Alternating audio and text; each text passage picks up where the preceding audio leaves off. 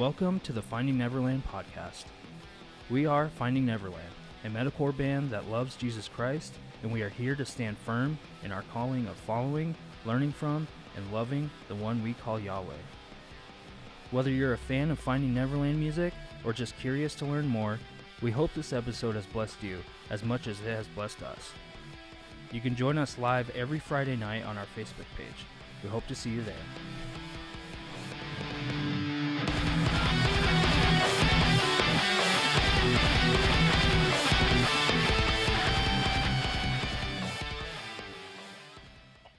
What's up, man? Oh, it's nothing much, dude. Yeah. Chilling up here we're up here in the cloud, man. We are in the cloud in the mountains. It's foggy. It's foggy. Yeah, we got some snow today. Yeah. Welcome, Colorado. everybody. I know it's cold today. Welcome, everybody. This is our ninth Finding Neverland podcast. That's pretty good. Yeah, it's going. Tonight we're just going to be kind of chatting. Anybody who's watching live, you are welcome to ask a question on the chat below. But for the most part, we're just going to be kind of hanging out, talking. Kind of a cold Friday here in Colorado, so kind of wanted to do like a fireside chat, staying warm and stuff. So. Right. Yeah. Yeah, definitely. Yeah. Well, last week. Yeah, maybe somebody will. Yeah.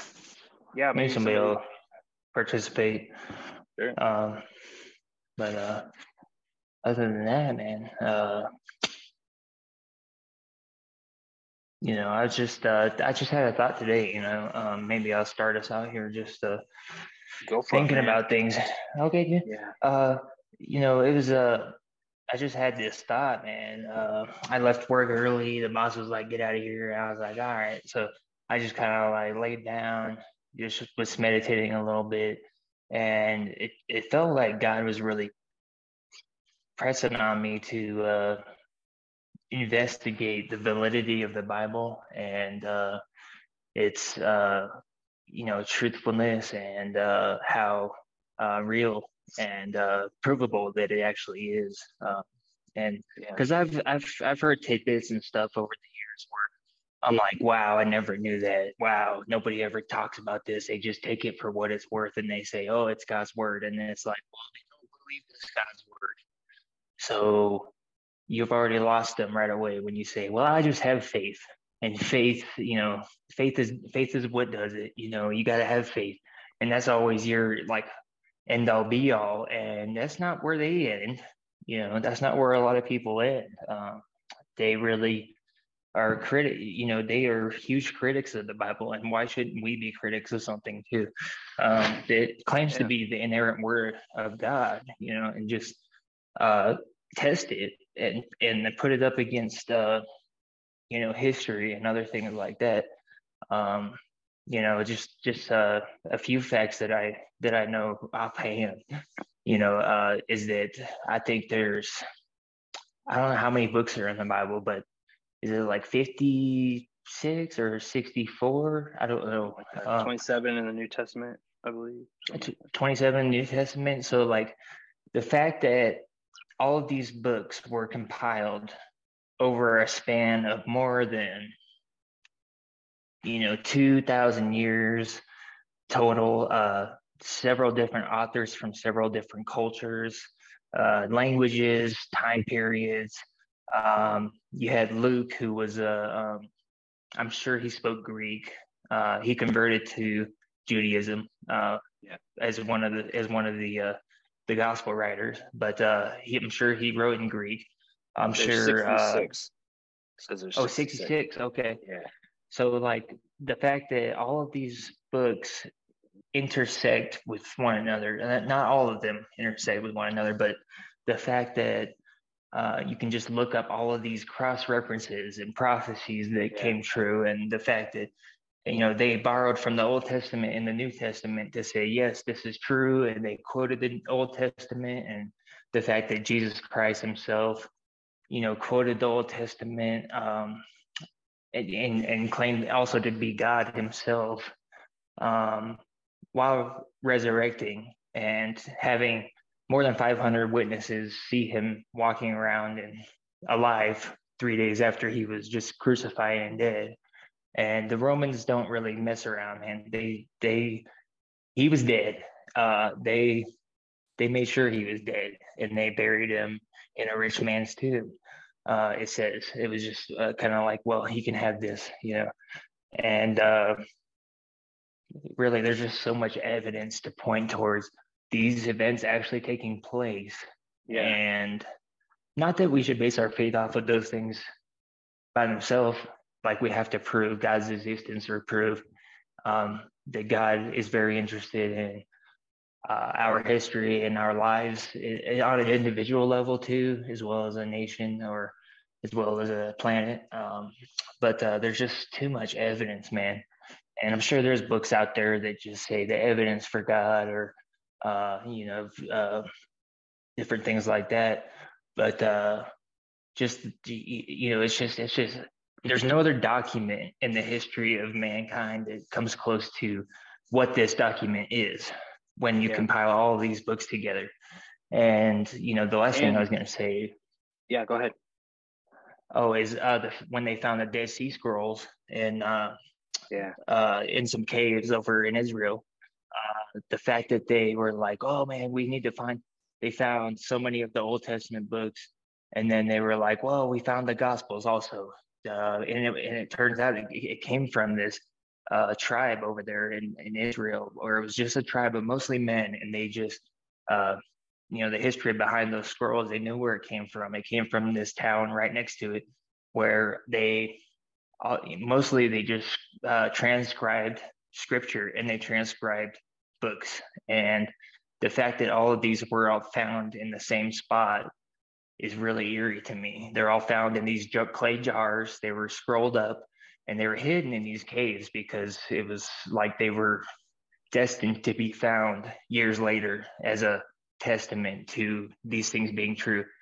And they were like, oh my gosh, it's matching up every single word, every single sentence is the same. When we translate it from Hebrew into Greek and then from Greek into English, oh my gosh, it's just so accurate. That today's Bible is so accurate. And I'm not gonna get into like King James Version and all of that kind of stuff because it all is very accurate. There might be some minor differences and things like that, but you'd have to go to the Hebrew and then also the Greek to translate it properly if there's certain discrepancies that you come across for certain words and stuff. They mean different things. And but overall they were like, we just haven't found Isaiah yet. We haven't found Isaiah. And then there was another cave that they found and Isaiah was in there, and it was like a completion of their findings. And they found Isaiah along with many other copies of the other books of the Bible too in that one cave. And I'm like, oh my gosh, it was like, so orchestrated how they dug this up and they found out this information. And they went around the US, probably the world, with a tour of certain clippings of the Dead Sea Scrolls. And it was like a tour they did. I didn't end up going. I think they came through Denver, but it was like a viewing tour, where you could see the actual parchment paper from, over 2,000 years ago when they were transcribing all of these books. And why would they be transcribing all these books? And their faith was so, they were a Jewish community of mostly men, pretty much all men, they found out. There was no women there. So it was like a really monk-like, it was a really there was no women around. They really, I don't know if there was women that they had in another town or what was going on, but I think it was just a community of monks, basically Jewish monks, and they were like, well, this is what we do day and night. We're just sitting here transcribing this, and it gave them purpose in life, where they just went all out with these Dead Sea Scrolls. And that's just a major finding in the last couple decades that well, I don't know when they found it actually. I don't know if it was in the 80s or 90s or even more recently, but they just keep finding more and more evidence. And you look in Israel today, and there's two major groups. There's the group that believes the Bible is true and it's the Word of God, and there is a group in Israel that's like, no, we want to prove it wrong. We want to prove this wrong. We're not. None of this is true, and all that. They want to deny God's existence at the highest level. But the more they keep digging and the more they keep finding over there, I visited for 2 weeks. It was pretty amazing. But the more they keep finding, they let me in on it. They're just like, yeah, they keep finding stuff that proves it, and they can't. They almost don't want to keep digging because the people that are critics of the Bible don't want more evidence to come out. Right. They're like, no, let's just, we don't want to find anything else now, And then you got the people on the other side, like the Catholic Church, and the people that are really excited to have this faith emboldened. They're just like, we're going to keep funding this. We're going to keep digging. And there was a town over in I forgot what town it was actually. I think it was where Mary Magdalene was from. The prostitute who was became one of Jesus's disciples. If you read the gospel stories, and she was from the town of Magdalene. I think that's why she was called Mary Magdalene. Or she was from Magdala, and they look Magdala, and so she they said they looked in one of the huts over there, and it was like they could see somebody transcribed the name Yeshua on the wall and different things like that in Hebrew. And I mean, Yeshua, I think, was a kind of a common name. It was like Joshua or something, but at the same time, the fact that it was all, they found different names written down and transcribed and kind of carved into the side of these huts over there. Eventually these towns were destroyed and just taken over by other nations like Persia. I think Persia took down the Roman Empire. I don't know what happened, but Rome fell. And you just look at every nation that's blessed Israel, and you look at every nation that's cursed Israel, and how are they doing today? You got Egypt. They're they might be recovering. I don't know, but you don't hear much about what's going on over there. You've got I heard there's one town in Israel that blesses Israel and loves them and supports them, and it's a Palestinian area with the Arab people living there, and they're flourishing. They are just so blessed financially. They're rich, everything like that.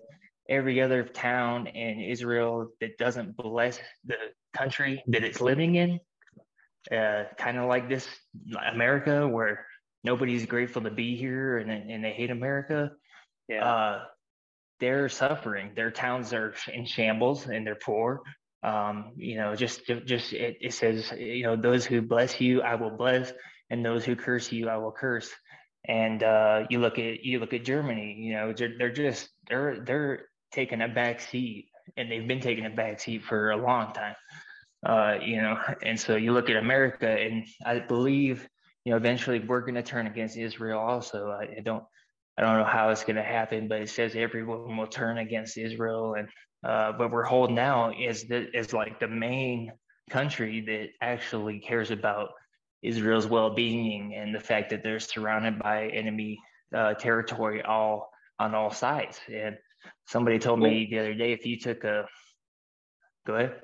Yeah, I was just what was like, what was coming some of your more experiences in Israel like for resistance? Like, how did they see Americans? Did you say you were Christian? How did that work out for you? Well, so I went with a Messianic group, which is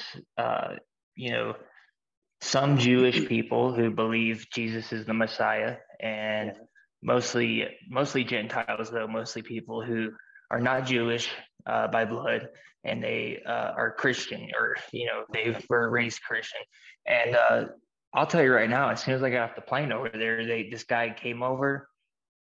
kind of ushered me over to the side, took my arm and was like, "Hey, come here, come here, come here."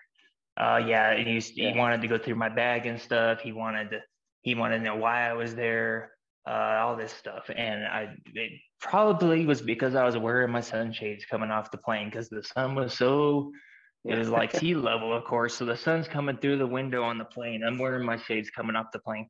And he looked at me, and I had all his facial hair and stuff, and he's long hair.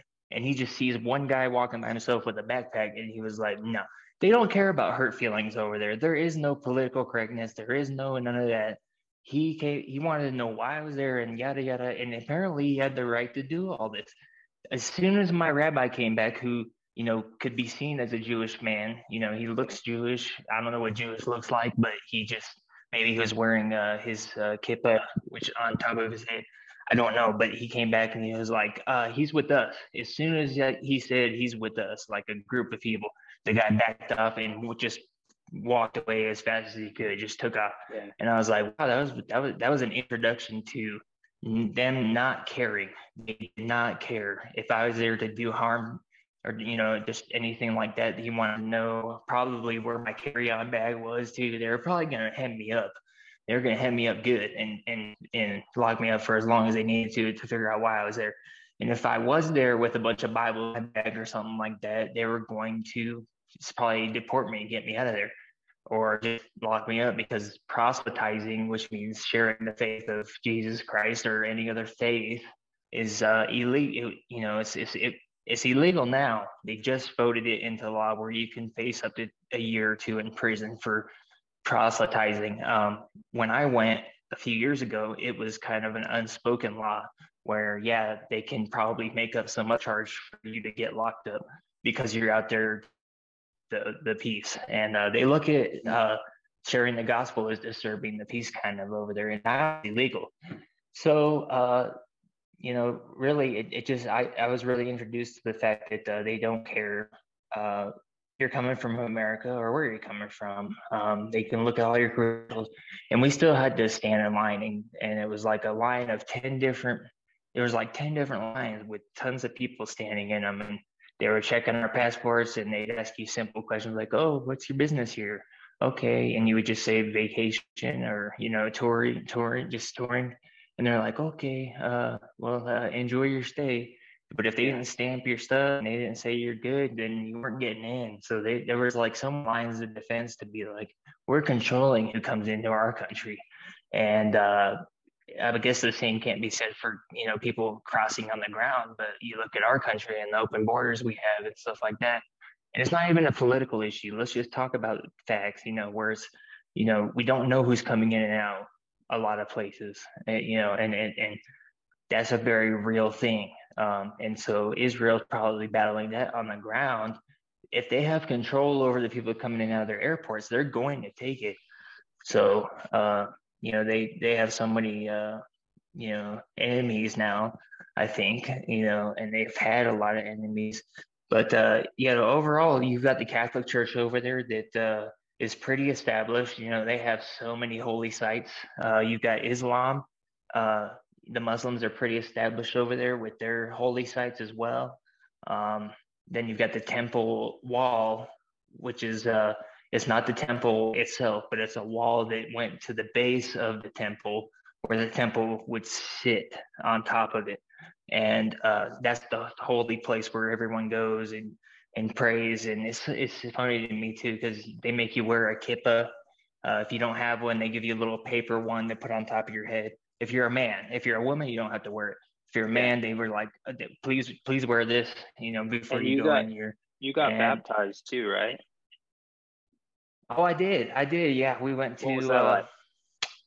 It was nice. It was really amazing. I think I was baptized when I was like 10 or 11, and I wish I could say I had some miraculous difference with this baptism, but it was more so just a feeling of like, wow, this is, I got baptized in the Sea of Galilee. I think the river, I don't know what river it is, but that's where Jesus was baptized, and the Jordan River. So where John the Baptist was baptizing people. And so we all went there, and it's a big tourism area where everybody can come and get baptized and stuff. So, as far as religion goes and as far as faith goes, man, it's pretty embedded in most of Israel's culture over there. You've got all these different holy sites in different places. You got Hasidic Jews running around, they're wearing, they're doing their daily lives in, top hats and black suits, and the women are dressed really modestly. And then you've got the Muslim people that are dressed in their garb also, and a lot of women cover their faces and stuff. So it's kind of a culture shock, if you didn't speak any other language besides English, I don't know if you could get around as easy as you would think, because we had interpreters and things like that. But it was a good stay, man. It was good, eye opener. What was the water like? Wow, when you get back to America. Oh, just not just nice, and it was kind of cold actually. Cold enough to where when you got out, or when you got out, you were like, or when you got in, it took the air out of your lungs. Oh, so dang. it was, yeah, just a little bit, so it was kind of like a spiritual body experience too. You're like, oh my gosh, I can't breathe, trying to catch your breath and stuff, and then you're getting dunked underneath it, and then once you get out, you're like, okay, let me dry off. And honestly, when I was baptized younger, I was baptized in waters in Okinawa, where it's really warm and tropical. So it was different. Oh, It was a okay. little different. I mean, it is tropical over there, but I don't know. The river itself was in the shade and everything. It was just cold water coming from wherever. I don't know where it comes from, but either way, it's just um, I forgot what the last thing I was going to say about it, but um, just I don't know where I was going with it, man, but just overall, they're just so religious over there. Everything is so surrounding religion. You got Islam, Catholicism, you've got Judaism, and Yeah. I don't want to say anything wrong. I'm just going to tell you what I know, and it's like you've got all these places that revere this land over there, Yeah. and you've got so much history of the Jewish people living there and being there, and you've got the Roman Empire and all these artifacts and stuff that they used to be here, and then they were dispersed. And then after World War II, they were given that land back, and it was a big controversy. But you've got all this history of them, like being in that land and being the original owners of it, and then now they're being attacked all the time and stuff. But honestly, then there's this whole other side of Israel. It's like Tel Aviv. It's kind of like Las Vegas or something. Yeah. It's like it's the New York City of Israel, where there's just as much worldly things going on over there as there is in America. They got Sin City. They got the strip clubs and stuff over there. They've got and then so that's just like a night and day comparison, it seems like, to certain parts of Israel where they're just totally traditional. They've still got sheep herders and goat herders out there, shepherds. They walk with their animals out there. They do those old jobs and things. So yeah, crazy. I think for me, I think you were kind of touching on like the Old Testament and New, and like the cross references. Like, I just think just what blows my mind is all the prophecies in the Old Testament about Jesus, like, and like the extreme details of these prophecies. Like, I know. I was just like, oh my gosh, like I can't even believe, like, in the Old Testament it talks about the Messiah is going to come into town on a donkey. Like, how crazy is that? And then there's I think in like one of the Psalms, like God is telling I don't know if it's David, but God is talking about how he's going to, the Messiah is going to talk in parables. Like, that is so interesting to me. And that's exactly how Jesus did a lot of his sermons, was he told stories. And I mean, you can read thousands of years before, and the Bible is telling the Jewish people that he's going to speak in parables. Like, that is so amazing to me. And like, saying that the the Messiah is going to be born of a virgin. And I mean, these are just prophecies that are so detailed and so, and oh yeah, they They're came true. outlandish too. Like, like they came Oh true. yeah, definitely. I mean, how many Yeah. religions are there where their prophecies, I'm not going to talk crap about anybody right now, but how many of their prophecies were wrong and then they had to adapt? Right. We changed it. Right. You Right. don't see Yeah. that in the Bible. You see these prophecies that are extremely detailed.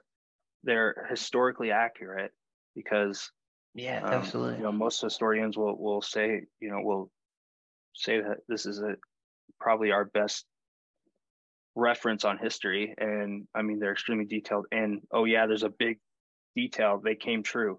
A lot of them came true. Right. So, and they continue to come true. So, yeah, that stuff blows my mind. Like if it's crazy. Anybody wants to keep sharing those cross references to me, I find them all the time, and I'm just like, man. Oh yeah.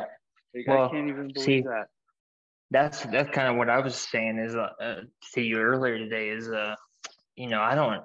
I'm pretty much regurgitating anything that I've been taught, and I just wish people were, because I get on YouTube and I just searched for the validity of the Bible, and there wasn't really anything that great that came up, and I'm like, really? Mm-hmm. Really? I've been told so many things, over the years that blew my mind, and none of this stuff is being mentioned, and it's such a cap on just the faith explosion that could happen from people. Just not that we need confirmation for it, but it's just crazy that all of it is confirming. He's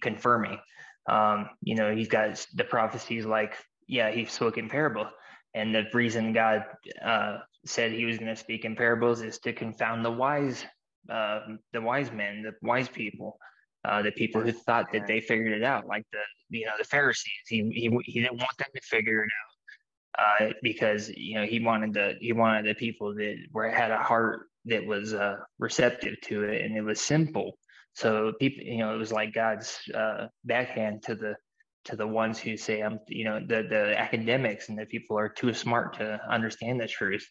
And of course, prophecy is about the crucifixion and the fact that it was prophesied that I don't know if Isaiah did it. I don't know who did it, but it said he said not one bone in Jesus in the Messiah's body would be broken on the cross, and it was customary for them to break the legs of the people hanging there because they had been hanging there all day, and if they hadn't suffocated yet, because it's a death by suffocation, because you have to hold yourself up, otherwise the weight of your body, the way you're hung up there, it prevents you from breathing, so you have to lift yourself up with your legs, and you just you get very tired of doing that, but you have to lift yourself up almost to take a breath every single time, and they would break your knees, so you couldn't lift yourself up anymore, and you would asphyxiate, you would suffocate, and then they could take you down. But they never broke a bone in Jesus' body because when they came over to him, it said he was already dead. And it's almost like this Roman soldier, it was also prophesied that he would be pierced in the side. Water. Yeah, water would come out. I think there's a Old Testament blood and water. Yeah, that talks about water would come out of the side too. Right.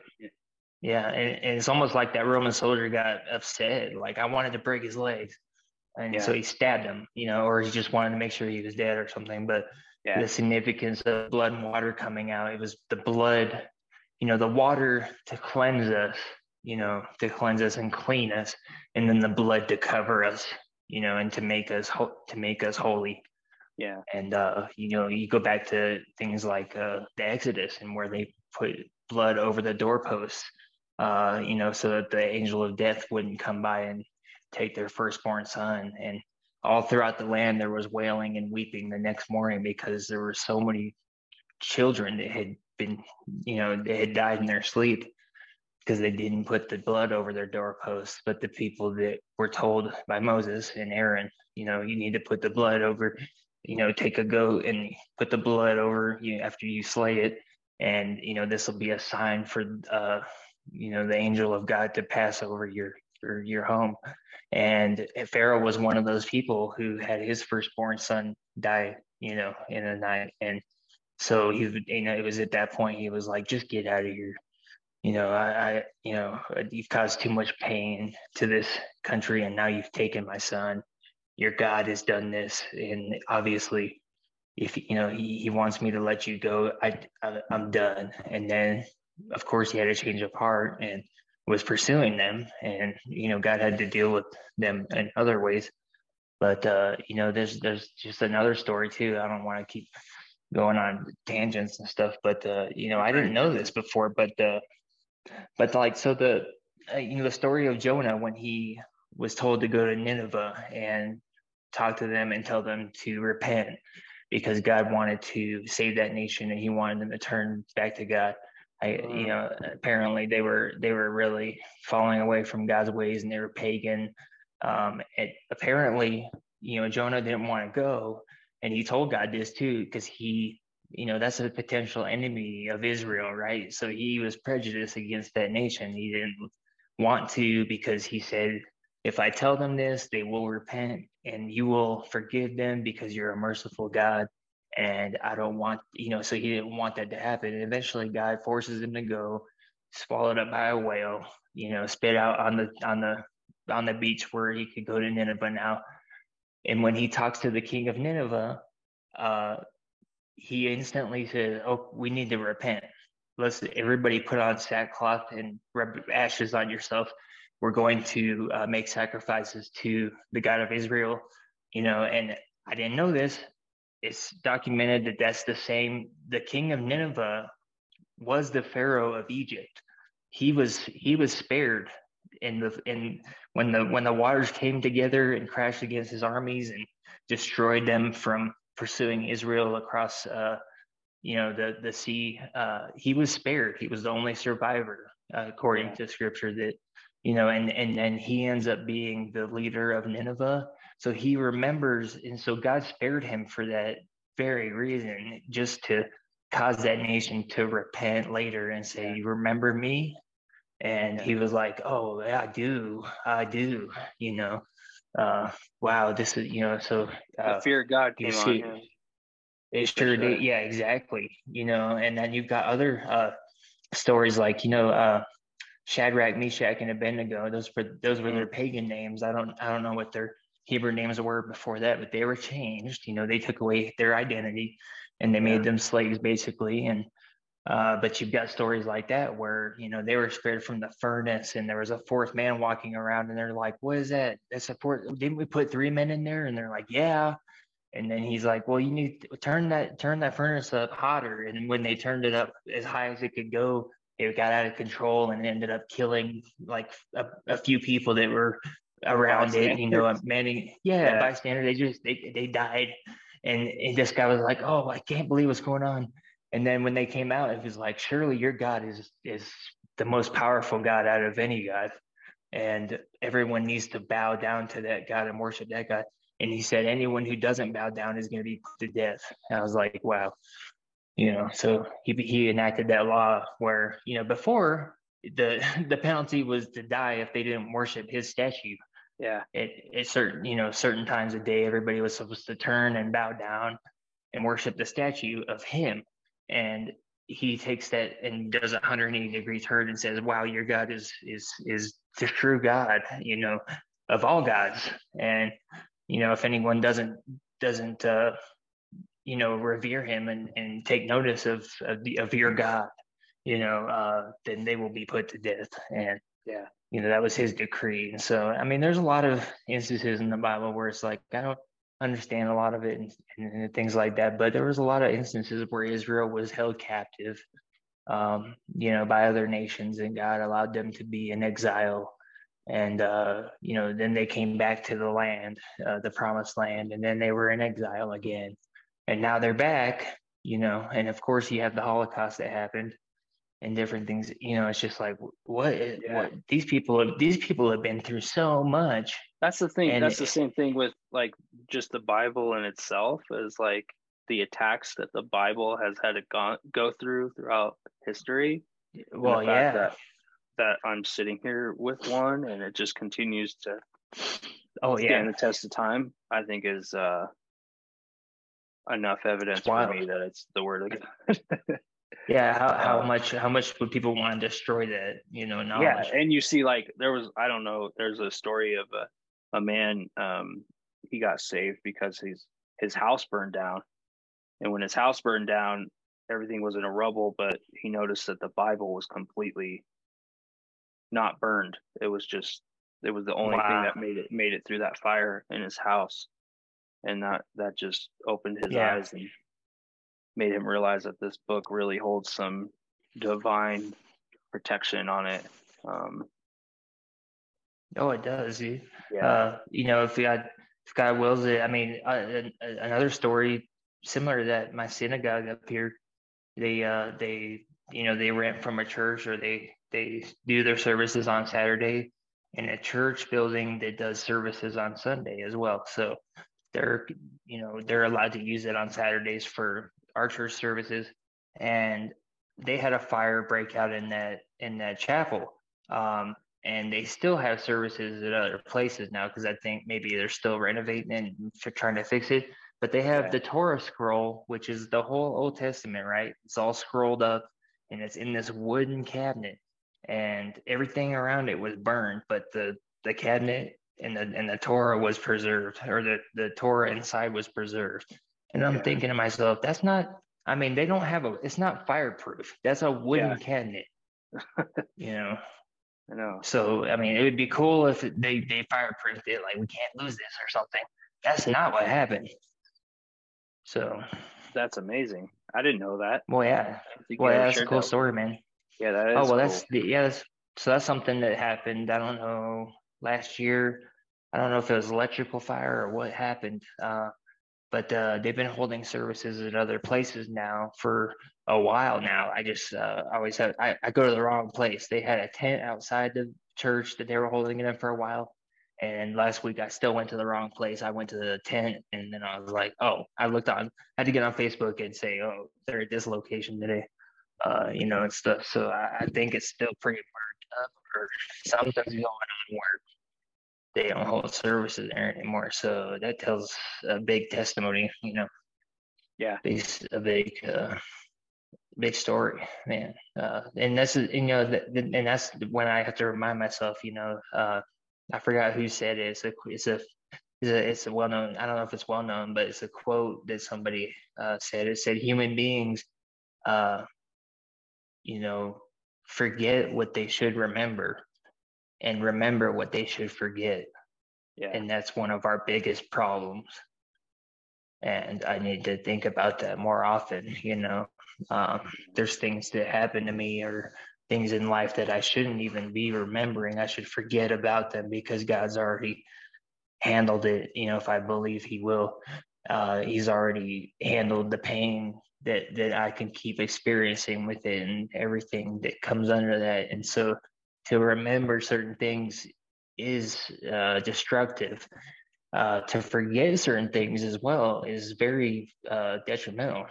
Yeah. To forget. I think that's a lot of the things that's how God has demonstrated himself to, like, Israel and the Israel people, was he kept being like, remember when I did this? Like, and then true. Jesus did the same thing too.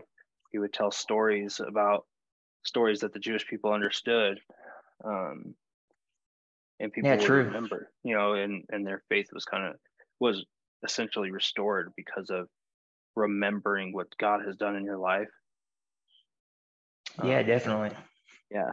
So that's why I'm always trying to do that. I'm always trying to, like, remember how God's gotten me out of a lot of situations, and right. And then that kind of just brings in gratitude, and then you begin worshiping, and it's just it's just kind of like your faith gets restored when you can remember what is holy and what's good, what's happened to you previously. Right. Yeah. Right. Yeah. That's good. That's a good point, man, because there's so much evil around us, and in the world today. And I mean, the technology we have nowadays, we can click anywhere now and find evil things going on and terrible things happening to people. And I mean, terrible things are happening to us every day too. I mean, I'm not going to sugarcoat it. You know, what kind of world are people living in where they say, I'm too blessed to be stressed and this and this and this. And it's like, well, you're the only one that's blessed then, you know, you must be special, you know, but you're lying to yourself, and then you're lying to other people too. You're telling them that they can be too blessed to be stressed also, and it's just not true. You know, there's real suffering in this world. And but you know, to go along with your point of remembering things, dude, the the holidays and the feasts that the Jewish people were told they needed to celebrate every year.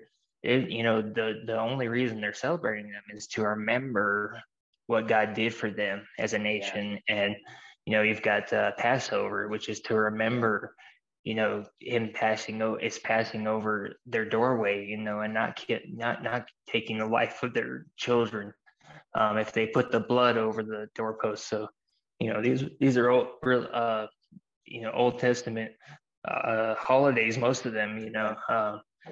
And then you've got newer ones like Hanukkah, but I think Jesus celebrated Hanukkah. You know, they all celebrated it.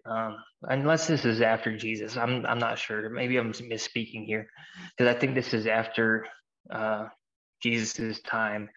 But there was a miracle of, you know, the candle staying lit. I don't know much about the holiday, but you know, for so many days there was only enough oil in there for it to stay lit for maybe a day or something. But then the candle stayed lit for a week or something, you know, and they were just like, oh my gosh. And that's why there's 7 candles to represent 7 days. And but it was a time when they were being persecuted, go figure. They were being slaughtered, and you know, they were killing pregnant women and, you know, hanging their babies, you know, from the side of buildings and stuff, and you know, cutting out their babies and hanging them, and just terrible things, man. And it's like the devil's never really changed. You've got Germany in World War II when they committed the Holocaust.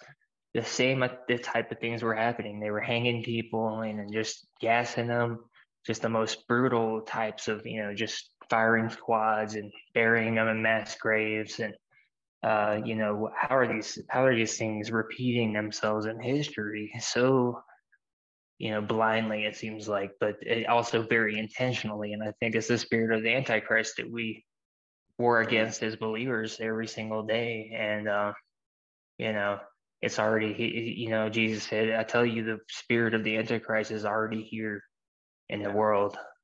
He's already among you. And I'm like, well, he said it, you know. He's explaining everything evil that's going on right now and everything to come. And it says the evil was reserved for the day of judgment. You know, it's allowed to exist so that people can be punished for their deeds and their wrongdoing. And you know, so there's hope for justice. You know, justice is going to prevail. It might not be in this life, even, you know, because I think, who was it? I think it was Stalin. I think he died at a ripe old age, just in his bed, and he was cursing God the whole time. I think, you know, he didn't suffer at all. I don't know, and he killed so many Jews more than Hitler did, and you just see these people. They're not receiving justice in this life. Burn Bibles too. Yeah, absolutely. Oh yeah, absolutely. And so when that starts happening in America, you know it's about to get real. But I love that movie, Book of Eli, with Denzel Washington. It's a really good movie, dude. I don't know if you watched it yet or not, but it's really good, man. It's kind of, you know, Hollywooded up and stuff, but it brings some, like, a really good story, which is, you know, we had an Armageddon happen where nuclear bombs went off and some people lost their eyesight, and, you know, just terrible things happened. But there's all these little pockets of Mad Max towns, and this guy's leading this whole town, right? And he's sending these people out to search for a book. And every time they come back, they're getting all these books and pouring them out and saying, is it here? And they're like, no, it's not the one I'm looking for. And then you have Denzel Washington, who's been walking around, surviving by himself basically, and he reads this book every night. And when he gets to that town, the guy finds out because of something he said to somebody, or somebody starts praying before dinner, and he's like, "Where did you hear that? Where'd you learn that from?" And it was like, she was like, oh, "I learned it from the stranger. This your guest." And then from that moment on, he's trying to kill him, and he knows he has the Bible. He's like, "You have a book in your possession that I would greatly like to have." And the rest of the movie is him trying to keep it away from him because he thinks God told him to take it to the east and just keep walking east. And I'm not going to spoil the ending of the movie or anything, but he's trying to preserve that Bible, and it's a Bible.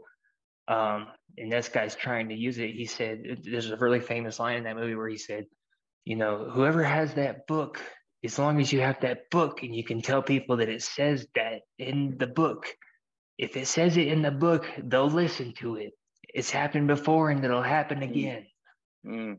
And it's just like, wow, it's like to control people, to tell them, because you go back to the times when people couldn't read, in England and things like that. They couldn't read, so they told them what the Bible said, and they told them that they had to pay all this tax and different things like that. And eventually they got a few people that could read a little bit, and they said, we're leaving, and then this country was started.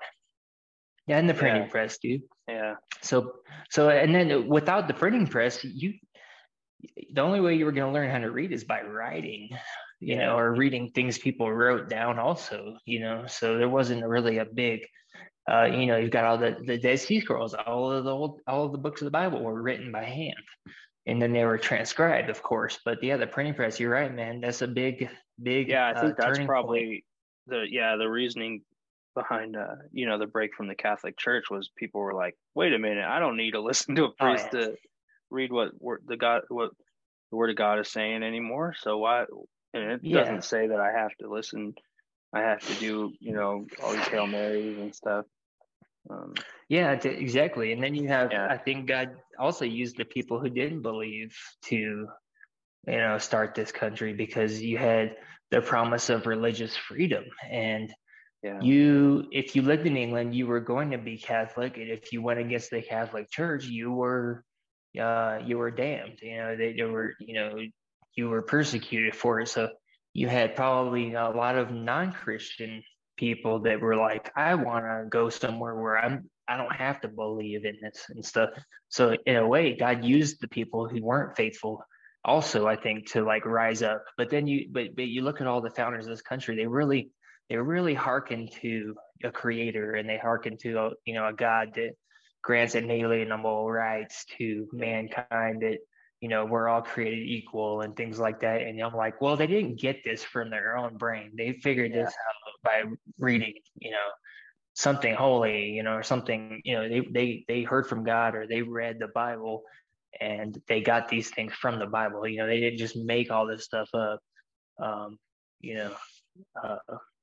That's what I think about myself sometimes. I'm like, oh, you think, I tell people sometimes, I'm like, you think I actually figured that out? Or you think I came up with that? No way I would have come up with that in my flesh and in my, humanity. I wouldn't have come up with, don't do this, or it's not good to do that and stuff. I never would have even like entertained that thought. It's not going to serve my flesh. So it's the spirit that, is transformed. And we just got to keep renewing our minds daily, like Paul said, just keep renewing our minds. Absolutely, dude. And prayer, and, meditation, and just meditate on the words that God spoke, and people heard God speak, and the prophecies, and just the teachings of Jesus Christ. Because, I don't know, it's just, I was a believer way before I knew that information, but the fact that, it's pointed out that there were so many witnesses to his resurrection, and and all this evidence is just like, no, they never found his body either. They were, if they could produce a body, the Pharisees were running around like, if we can bring a body, we'll stop this. We'll stop this. And Rome was the same way. They were like, no way. This uprising we tried to prevent just blew up in our face, because now they believe he resurrected, and they're going crazy. And so the persecution started happening. But just the evidence behind all of that, I don't know what my major point with that was, but I was a believer before all of that stuff was really revealed to me. Even though it's in the scripture, nobody ever taught me that stuff. They never told me, this is why you should believe that, because it's true. It's true. And it's like, if Jesus claimed to be God, and all of this is true also, I should probably believe that's the most likely outcome. That's the most likely reality. And then then trust God and be like, well, show me who you are. And it's like, then you open up all these doors, man.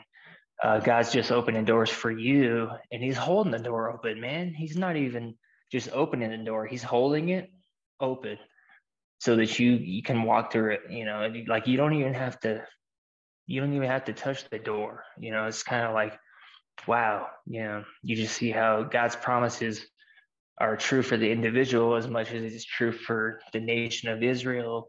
And then, you got that replacement theology, which is trying to like destroy, and so but it's on an individual level too. Like if God can give up on Israel, he can give up on you, so don't be so quick to say, well, the Jews just won't believe, and you just have to ask yourself, well, you didn't believe, at one point in your life. You didn't just grow up believing it wholeheartedly. You had to actually come through some tribulation and some testing of your faith before you actually, the gospel decided, I'm going to go into this. It is, and it's demanding. It is. Oh yeah, definitely. Yeah. Demanding of action. And that's the hard part, is we can't even, a lot of times I can't even like take action in my own personal life for frivolous things. And so I definitely need guys' help to take action on things that are way above my pay grade. You know what I'm saying? So if I'm asked to do something and I know God wants me to do it, it's definitely him doing it, because I already know he's proven to me, like, see, you can't even do your own things. How are you going to do, So it's just all about, progressing and just getting better at it. But it really is the Holy Spirit that allows you to do his will. And he's not going to ask you to do something he doesn't give you the power to carry out. I wholeheartedly believe that. And so I also want to take that authority over my own life and say, well, I can do all these other things too. If, the Spirit is with me, I don't have to suffer and feel like I can't accomplish this or this or this. If it's good, whatever is lovely, whatever is nice, whatever is godly and holy, think of such things. Set your mind on things above, and the rest will follow, I think. Yeah, that's amazing. It's just like I heard somebody say, a man with God is the advantage, and it's like, that's a good point. It's like the story of Gideon, 400 people against Gideon, and God was still too many. Right. It's like right. That's wild, that's man. It's one of my favorite stories. Is just like his God was basically like, right. The army against Gideon is still. It's like, or the people, or the people on Gideon's side, he had too many. Like, it was just like God was basically like, I'm God, I me know. and you are the advantage, and Gideon was scared and fearful. So well, it's like, what do you think when I remember? Yeah, absolutely. What would you think? It's just like, oh, send half the army home, and then you just think about the ways God did it too, and wonder how meticulously he thought of, like, okay, any man that doesn't want to fight, send him home. And then it was like, and then it was, and then it was like, okay, any man, and knowing these people's hearts and knowing their lives too, he's like, any man who has a family and send him home or something. There were such specific things too, where it's like any man who,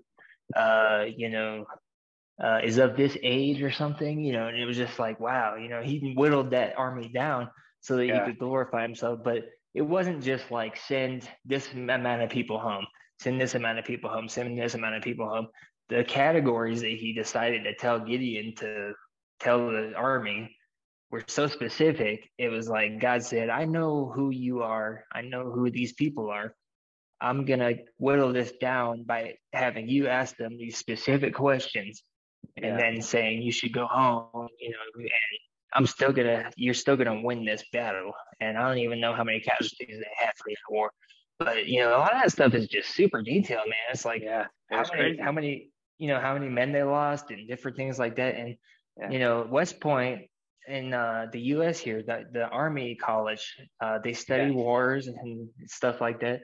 They won't study any wars that Israel's been in because there's nothing to glean from it. There's no explanation for why they won that war or this battle.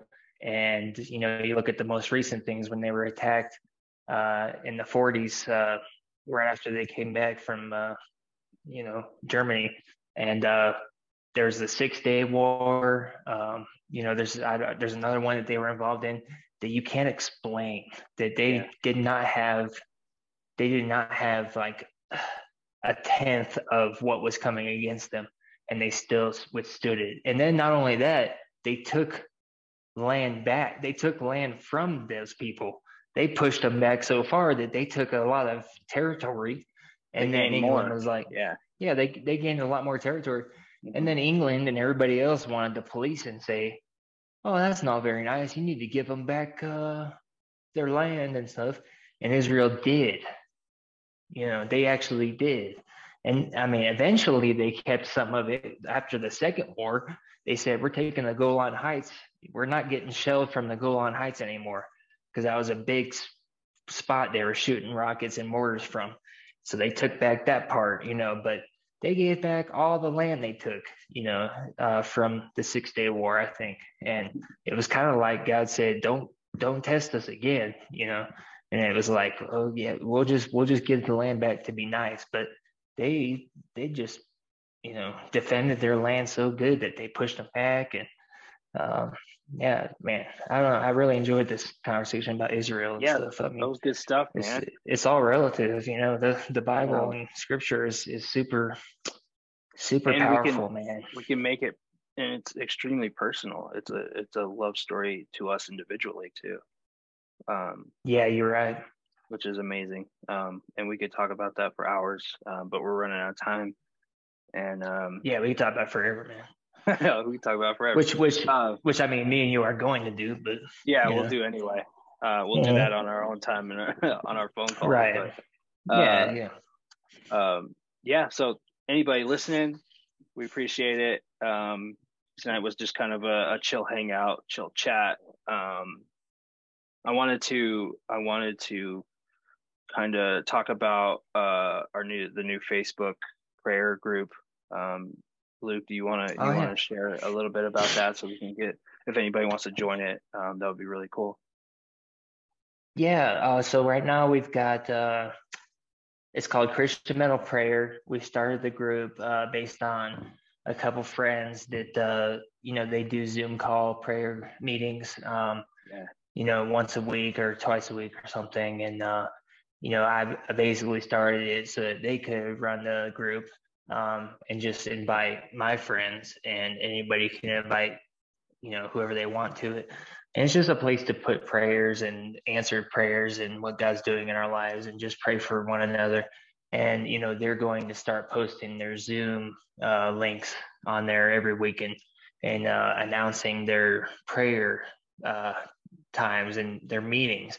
And I think, man, I just don't even know how it started, man. This is just such a God. This is just, I hate when people say it's a God thing, because it's like, what isn't a God thing? You want to categorize God into one thing. True. But this really is just such let me explain it this way. It's such an unexplainable like formation of The fruit coming from it events. too, You know, it's been amazing. yeah, that too, dude. Where you're just like, I didn't even you just take that step of faith or something, and you've got these people that are already really prayer warriors, and I know they're blessed, and it just the fact that they were brought into our lives, Yeah. and we, all we've done is play music and get on here and stuff, and just have our talks and stuff. And God's bringing, he brings the spoils, he brings the blessings. So I just want to praise God for that too. Yeah. Absolutely. Yeah. Yeah, always doing amazing. So you can join that things. group. Yeah. Yeah. Yeah, So feel it's free on to join Facebook. it. And Yeah, we'll put the link on the description of the video and this podcast. But it's been beautiful to see the people in there reaching out for prayer or answering prayers and stepping up and wanting to just build a community, which is something that we really wanted to do with Finding Neverland. And just I don't even know the way that we're meeting people. That's the thing, Luke, you were kind of explaining, is it's just kind of mind-blowing, the people that are coming into our lives that we really can't even explain. And we're just so thankful for God to bring these people, and these people that are just so they're so blessed, and the treasure that's inside of them that they want to pour into other people is just amazing. And the people in the Christian Metal Prayer group have really inspired me. So totally. Yeah, if you guys want to join, and it's not yeah, and it's not like anything that we did as a band or anything. So they're not even attached to our band. Like we're not even really like the founders of that movement. It's just God just said, okay, thanks for taking that step. And it's just like, boom, now he's in control of it. And I'm like, wow, he's going to be glorified.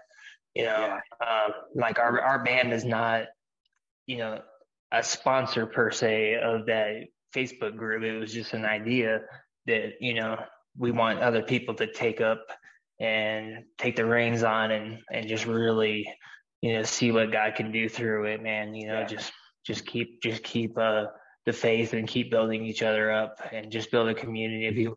And it's called Christian Metal Prayer Group, but that's just because the first people that thought of it or whatever were, metalheads. But there's not going to be anything that anyone can't participate in the family of God, So I think it's going to be so fruitful. We can't even predict it. We can't even think about what's going to happen. So, just check it out definitely, and participate, and you'll meet a lot of great people, I think, because we already have. So yeah, and so you don't have to be a metalhead to be in the prayer group.